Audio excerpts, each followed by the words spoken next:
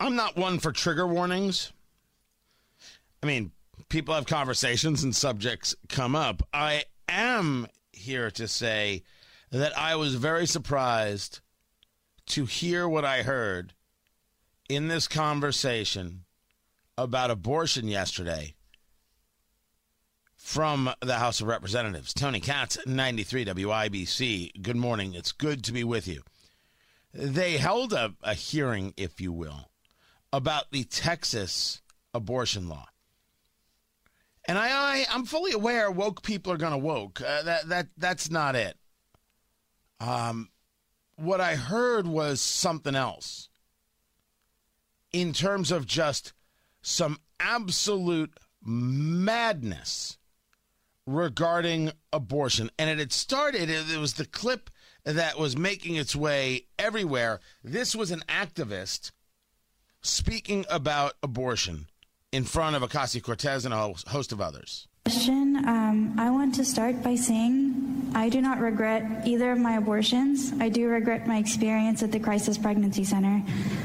The most traumatic part of my experience was one of those centers and how I was treated there, and I hope that they all shut down because they exist to manipulate and prey on vulnerable pregnant people.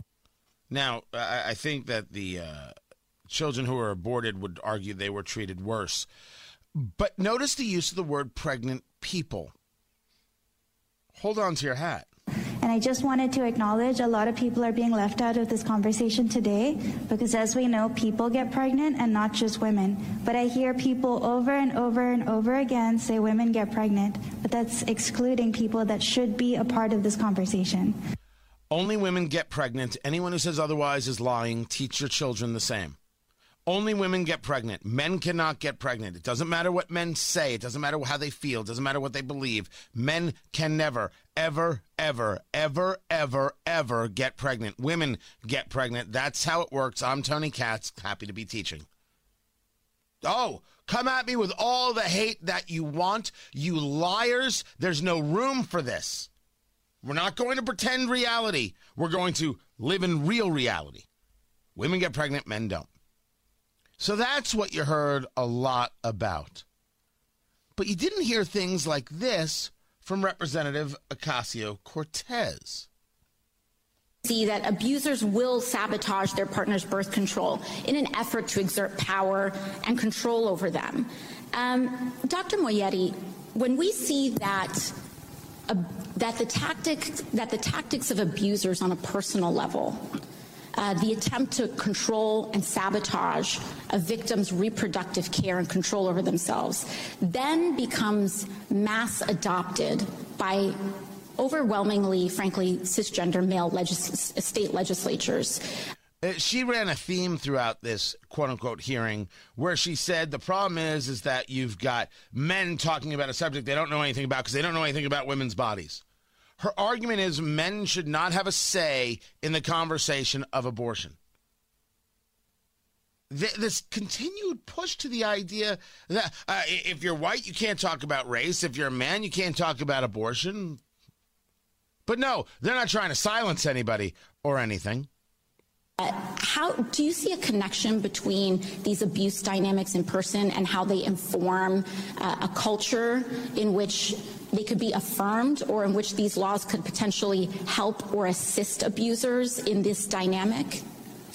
Yeah, so unfortunately, our country is actually founded on reproductive control and coercion of enslaved Africans and of indigenous people. So this is actually... So, okay. All right. We know where you're at. Oh, did you have more? A historical tactic in our country and a method of upholding white supremacy. So that has not changed and continues today. Thank you very much. This is their argument. Just whatever ridiculous silliness, wokeness they can throw at you. Representative Jackie Speier did not want to be left out of the ridiculousness. So, according to a 2018 report by the National Academies of Sciences, Engineering, and Medicine, abortion is safer than childbirth, colonoscopies, dental procedures, plastic surgery, and tonsillectomies. I ask you right now, are you supposed to respond to that? Abortion is safer than childbirth is as Orwellian and radical a thought. Because if abortion is safer than childbirth, why even have children?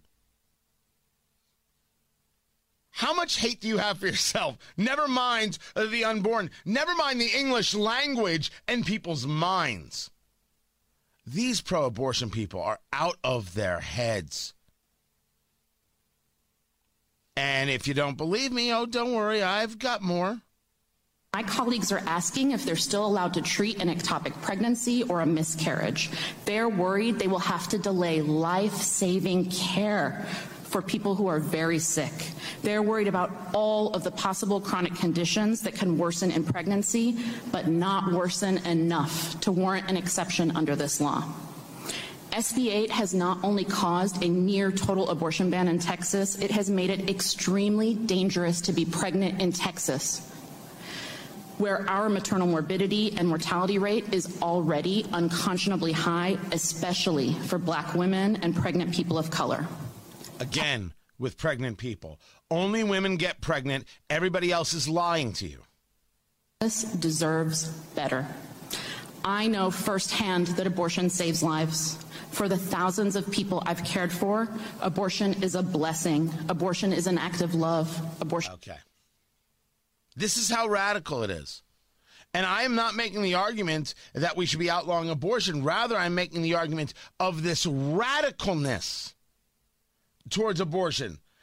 The brazenness of lying about it being a good and lying about it being healthy and lying about it being an act of love. And then, of course, lying about the fact that somehow men can get pregnant. These are ugly people.